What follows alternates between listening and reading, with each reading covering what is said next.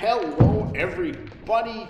Welcome to Acts, the founding and future of the church. I am Pastor Chris. I am Pastor Eric. We are glad to be together tonight I guess to start wrapping Acts up. We've been here for a long time. We're on like episode 16 or something like that. So that's a lot of weeks. It's a lot of weeks, a lot of content, a lot of stuff. Acts is so rich and interesting. So our goal tonight is to... Filled with favorite stories, we might say. Yes, lots of favorite stories.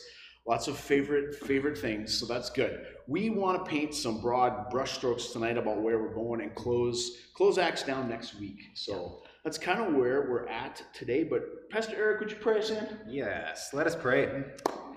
Gracious God, we thank you for this journey that we've been on through the book of Acts. We thank you for Paul and his own missionary journeys, how you used him to spread your word. And we thank you for the faith journey that we all are on, and for your constant companionship as you lead and guide us. Bless this conversation as we continue today, and go forward, lead us by your Spirit as you led Paul and the apostles. In Christ's name we pray. Amen. Amen.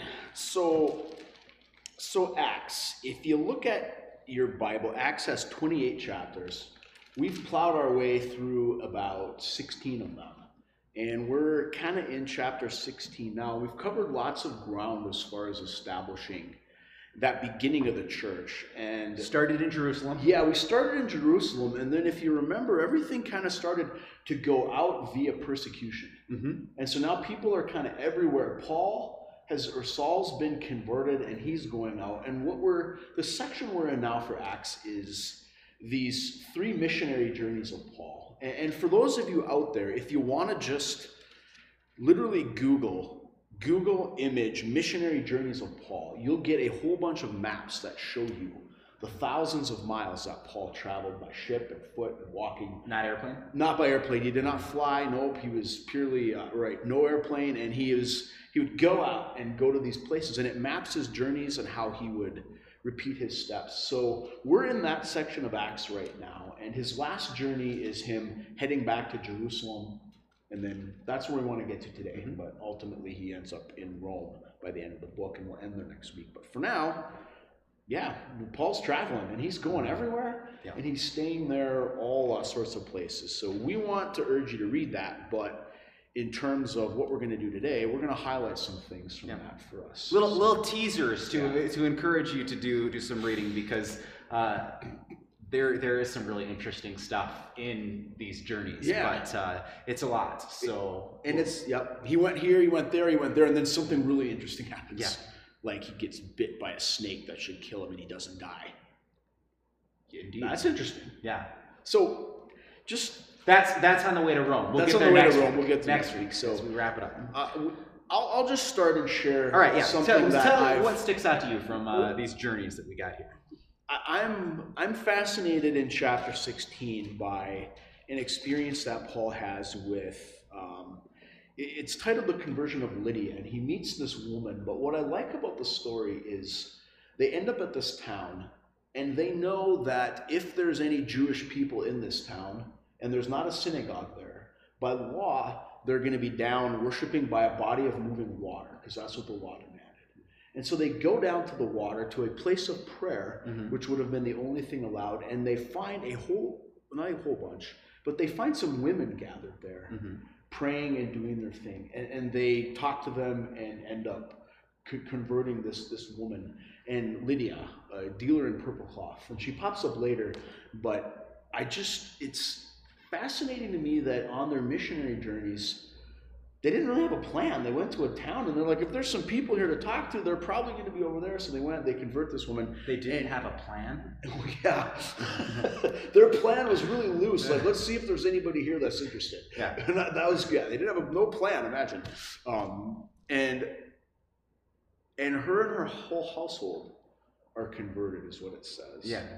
And I think that's so interesting that the early church faith is not always described as a personal faith and a personal conversion. And we're so dead set on that in our individual life. Yeah. In our corporate life of church, we're focused on the individual. Yeah. And I don't know. I think there's some power in.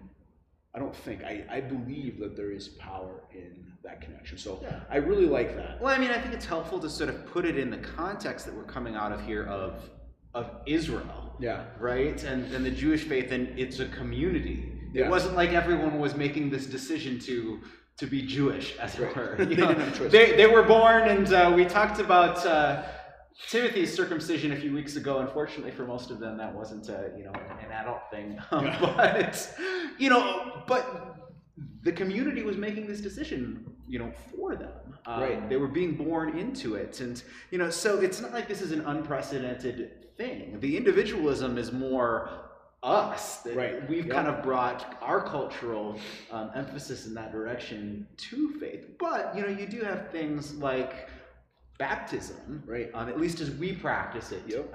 in the Lutheran tradition and others, where the infants that I baptized a couple of weeks ago, I don't think she made any decision at that point. She didn't have a choice. She Right. was part of the household, likely. Yeah, and yeah. It was brought by her parents, and we were right here and baptized her. Yeah, yep, and that was the Jewish way. I mean, we Mhm. talk about circumcision prefiguring baptism, Mhm. I believe is our language, and how you didn't have a choice to be Jewish. You became Jewish. Mhm. You're Jewish. That was it. Mhm. Baptism's part of that too. So anyway, I like that story. I think it's an interesting vision Yeah. into personal faith versus corporate faith, and it shows a whole bunch of faithful women when there's no males around, and I think that's pretty powerful. Right. In terms of I raising. kind of like that in this. elevating- Lydia is the head of the household. Yes, she's the head of the household. Elevating females in the church, Right. is good. I think probably in particular because we've been sitting here as, two men talking dudes. for however many weeks at it now, that it's good for us to sort of be lifting up and just noticing that Yeah, that's yeah. happening. Okay. Um, So how about you? What do you got? in these I've journeys always that been you've intrigued by on? the next chapter, Paul in Athens. Okay. And this encounter that he has with the Athenians, and it talks about all of these different philosophies, the Epicureans and the Stoic philosophers, and Paul's disturbed by these idols that he sees throughout. I like what he says to them when let me see. It's like For as I went through the city and looked carefully at the objects of your worship, I found among them an altar with the inscription, "To an unknown God. What therefore you worship as unknown, this I proclaim to you." And I've always sort of felt drawn to that idea of the unknown becoming known in a person. And I guess I sort of feel like even in my faith still there is an unknown, mysterious aspect of God, because, well, God is God. God is always going to be unknown to a certain extent. And then, in Jesus, God is made known. God takes on flesh. And so this unknown known piece just is intriguing to me. And I actually like the mystery. I like the mystery, yes. I mean, and I like having both, though.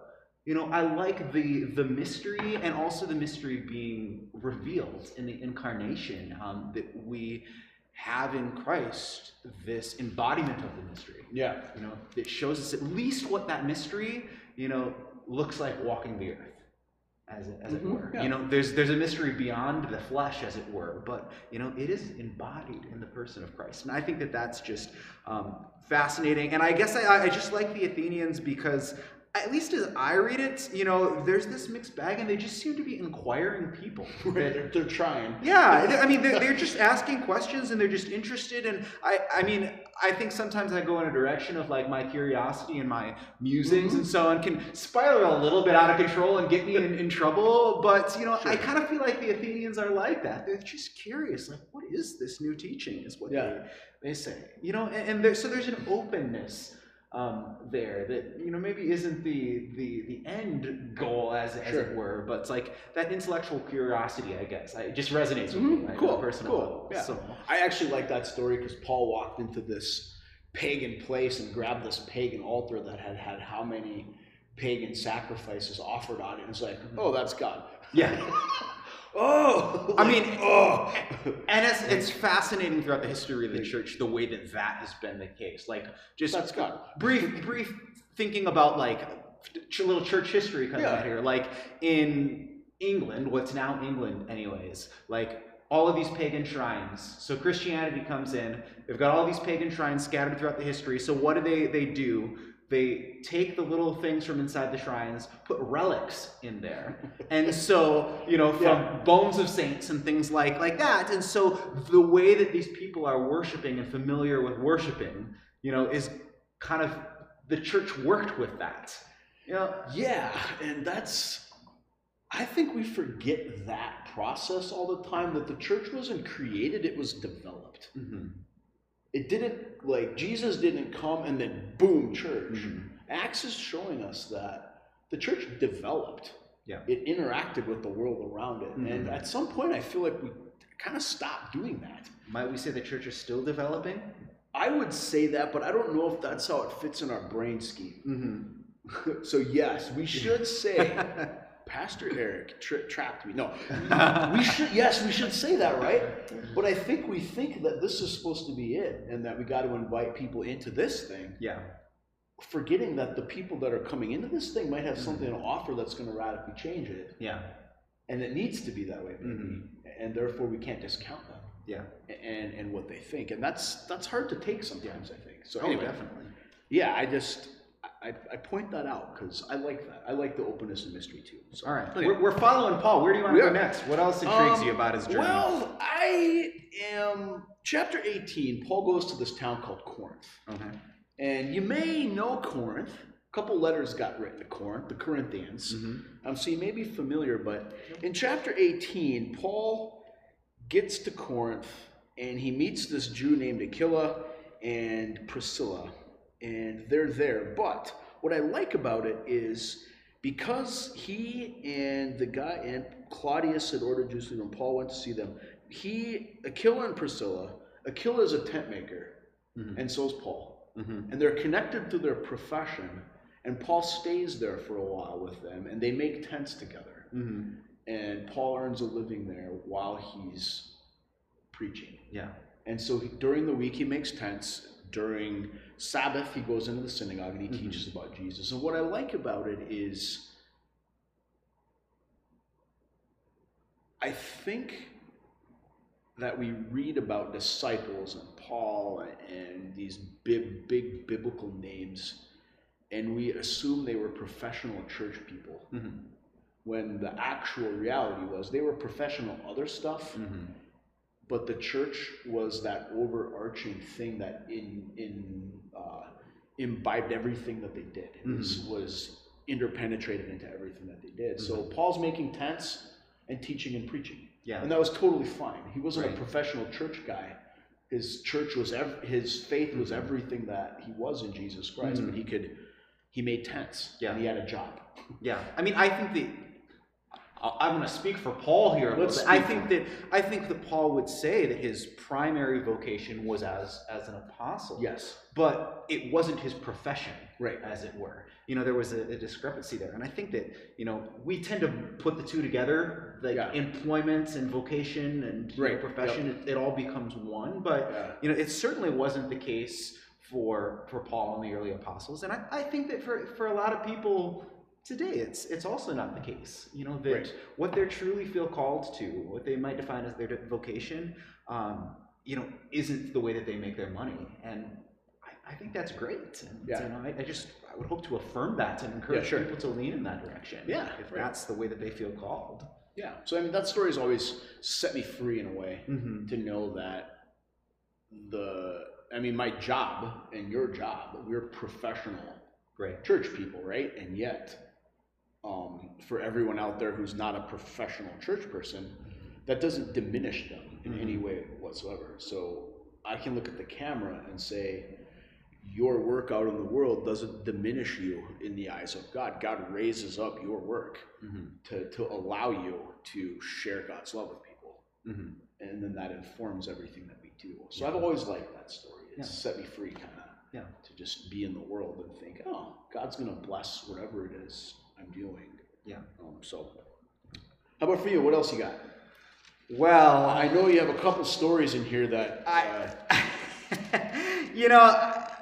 I just want to to jump to 20 here, 20, here a little okay. bit. If you want to go back to something, that's fine. We'll go to 20. In 19, I want to jump to 20 just because I think that this is a humorous story here. So I'm looking at 20, and I'm going to even read this.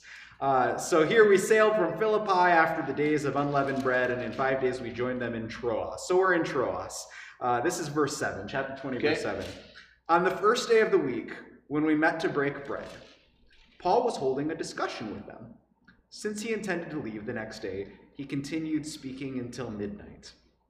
There were many lamps in the room upstairs where we were meeting. A young man named Eutychus, who was sitting in the window, began to sink off into a deep sleep while Paul talked still longer. Overcome by sleep, he fell to the ground 3 floors below and was picked up dead. The preacher's dream. Now, to be clear, Paul goes and gets him and it's fine. He doesn't die, but literally, Paul was such a long-winded preacher that he not only put the people to sleep, but actually killed one of them. I don't remember that story very often, but it is a great story. He preached so long that someone died. I remember preaching at one point. I think I was probably like a high school student, preaching in some context, and I was talking about this story as a metaphor for sometimes the way I think that young people can feel in church. I'm speaking as this there's 16 or something like that, but that sometimes I think the church, just kind of allows young people, because this is a young man, it says, to exist there, but nothing is sort of focused on them and just sort of carrying. It's bored to the point of, or neglected to the point of death. Yes. Death by preaching. Nice. That's beautiful. I don't think I've ever killed anyone from preaching. No? I'm sure I've put some people to sleep, though. There was one time where I thought that I gave a person a heart attack. Oh, really? It turned out that it wasn't a heart attack, but it was right after the sermon. It was right there. And So paramedics be got warned. called. It was, watch out. Watch out. Don't sit in high windows and listen to your pastor. Yeah. Those of you in the balcony choir, look out. I do not want anyone tumbling over the choir railing.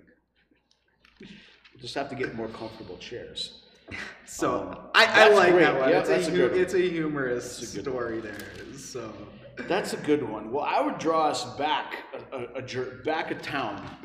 Okay, back a town. Eutychus falls asleep in Troas. In Troas? Yeah. Okay, so Eutychus falls asleep in Troas. When Paul's in Ephesus, there's all this stuff going on in Ephesus and in Corinth and all these things. But chapter 19, verse 11, it says, God did extraordinary miracles through Paul, so that when handkerchiefs or aprons touched his skin, sick people, diseases, and there's a fly in here buzzing around. Flew in my glasses. So what happens here is some people see the amazing things Paul's doing, and they want to copy him. Yeah. And so they try to copy a preacher of the real faith and someone. And what happens is, it's verse 13 in chapter 19.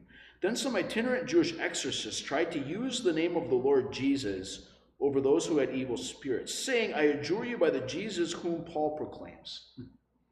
And I just think that's really interesting that, one, they tried to use they tried to use Jesus for their own personal power. And they also tried to use Jesus for their own personal power, even though they acknowledged that they didn't believe in him. They just wanted a name that was powerful. And then it says, I adjure you by Jesus whom Paul proclaims, 7 sons of a Jewish high priest named Sceva were doing this. But the evil spirit said to them in reply, Jesus I know, and Paul I know, but you I don't know. But who are you? Then the man with the evil spirit leaped on them, mastered them, and overpowered them so that they fled from the house naked and wounded. And I just imagine that story of 7 men going to a house and saying, I can take care of this. And the next thing you see is 7 men running out of the house naked and beaten up. From the evil spirit, because they tried to abuse God. And it's a humorous story, but I am just intrigued by the captivating power that Jesus' name had in and of itself. And also that somebody would try to claim that for their own, just how manipulative that is. And I think it's it helps me search my own heart and look at things and see, do I really believe what I believe? And I always say yes, but also it's just a reminder to temper what I'm doing. Yeah, I mean, and I think, to just jump a little bit to another one in this chapter that kind of intrigues me, talking about religion and the way that it can be manipulated to manipulate people. What ends up happening if you jump forward a little bit is, there's this incident, no little disturbance, we're told, where Demetrius, the silversmith who makes idols, there's false gods. False gods. So, but this becomes an economic issue for him and the silversmiths because the idols that they would make for Artemis, aren't being sold as much. But so then right? So it starts as this economic thing, but then it gets twisted, and these people that are being hurt economically rile everyone up based upon religion. And so money manipulates religion for power and wealth. Sure. Is this circle, and I think that happens. We can see it in today.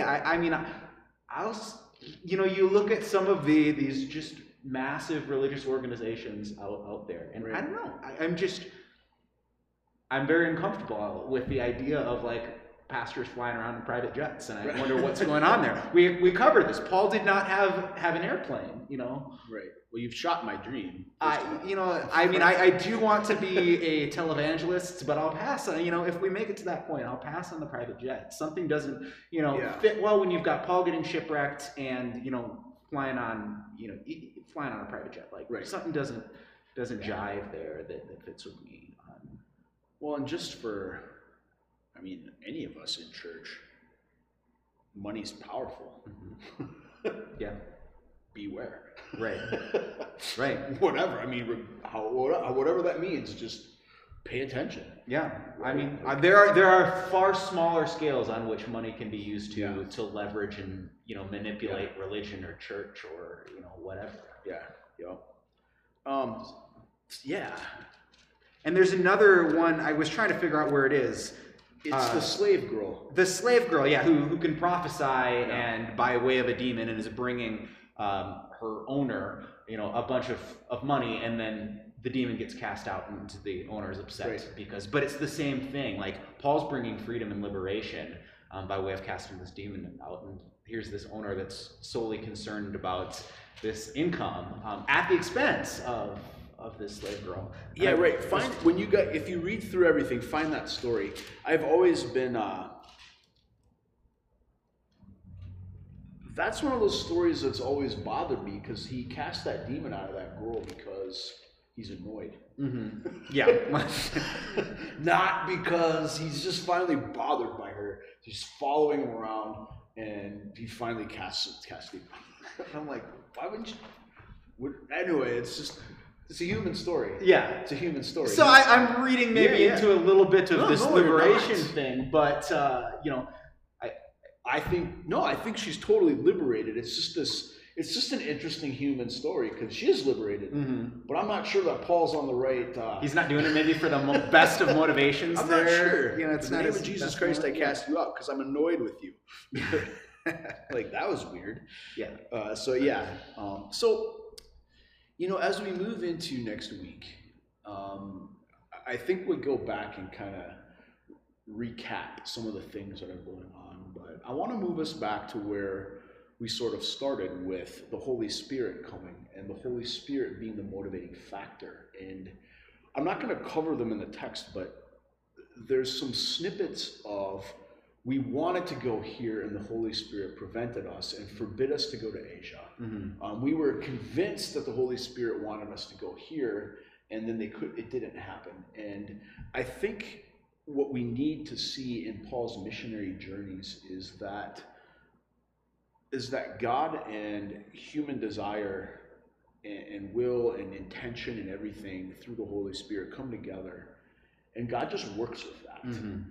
And we're going to see some very key pieces where very, very negative things are utilized for for the ultimate good, and very, very negative things and negative plots and schemes and plans are ultimately right where the Holy Spirit doesn't intervene and stop them. The Holy Spirit intervenes and uses them to take the church farther. And so I just think that helps us see, when we use language like, well, it was God's plan and it was all in God's plan, that God's plan, I think, is not often dictated out like this is going to happen and then this and then this. That God's plan is taking things that are happening and making the best possible outcome come out of there, and for life to happen and kingdom to come and those things. And I think Acts kind of helps us see that development and interaction of our real life with the real Holy Spirit. Yeah. I mean, I think it's messier than that, but I was sort of tracking this as Paul's going to Jerusalem, like the way that appears in the text. And just to, mess it up a little bit, I'm here in 20, and at verse 22, it says, and now as a captive to the spirits, this is 2022. And now as a captive to the spirits, I am on my way to Jerusalem, not knowing what will happen to me there. So that's great. So Paul's feeling led by the spirits to Jerusalem. But you jump ahead a little bit, and suddenly, if you jump to 21 verse 4, through the Spirit, they told Paul not to go to Jerusalem. And then there's this little sort of illustrated prophecy of the punishment that Paul's going to undergo in Jerusalem. The people are urging him not to go down in 21:12. When we heard this, we and the people there urged him not to go up to Jerusalem. And ultimately, Paul's convicted. But it's the messiness of that following of the Spirit and the discerning of the Spirit that's it just intrigues me that it says through the Spirit they told Paul not to go to Jerusalem. So, is the Spirit sending these mixed messages? Are these people claiming to be in the Spirit, but it's not actually the Spirit? It's just messy. I wish that it was simpler and I could have this constant conviction that the Spirit was guiding me this way, but the messiness seems to be far more aligned with my reality, at least. Right. Yeah. Especially now. Oh, messy. Amen to that. Nothing in our life is not messy. Everything's messy. Yeah. But I'm inclined to think that, the Spirit is still leading. That certainly seems to be true throughout Acts. But it's not necessarily like, you were saying, here's this long line that's plotted out in front of us. It's more, the Spirit is just one step ahead of us. Yeah. Acknowledging what's going on and responding to that. I like to ask in the way of discernment, what is our next most faithful step? Yeah, right. We don't need to have the plan for 10 years down the line. We don't need to have the plan for a month down the line the way we're going these days. But what is the next most faithful step? What can we do right now and feel like we're being faithful? Following the Spirit. Yeah, and that's a good word, discernment. Paul, the early church was in that constant stage of, well, God did this, so how do we make sense of that right now? And discerning versus the decision-making piece was they were just open to that. And it had to be. And it's an encouragement to, I think, us these days to get together with faithful people and pray and talk and figure out what God's telling us to do and trust that. Yeah. Even though it totally stinks. It's hard work to do that. To take things maybe a little more day at a time. Trusting that we maybe don't see the way, but God is with us. There anyway, Yeah. And rest in that. Take the presence peace without the plan. Maybe. Yeah. The presence is knowing the plan. And what is it? The peace that surpasses all human understanding. To actually believe that and live into it's really hard. Yeah. We say that in church. So we want to understand. Anyway. Yeah. Well. So we'll wrap up. That's enough for today, I think. The story next week and kind of sum up the book. Okay. But will you close us in prayer? Let's pray.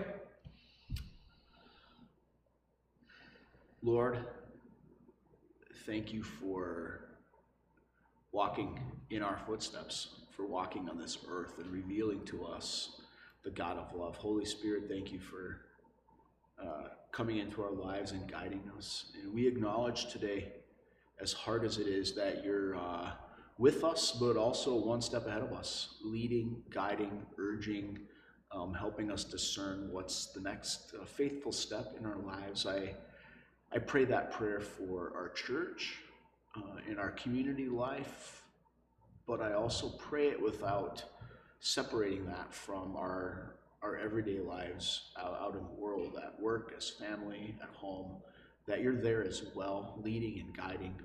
Help us today to open up those conversations and those prayers with each other, that we can learn to listen to you and trust you better and live into your peace. In Christ's name I pray. Amen. Amen. Have a blessed night, day, time after, whenever you're watching this.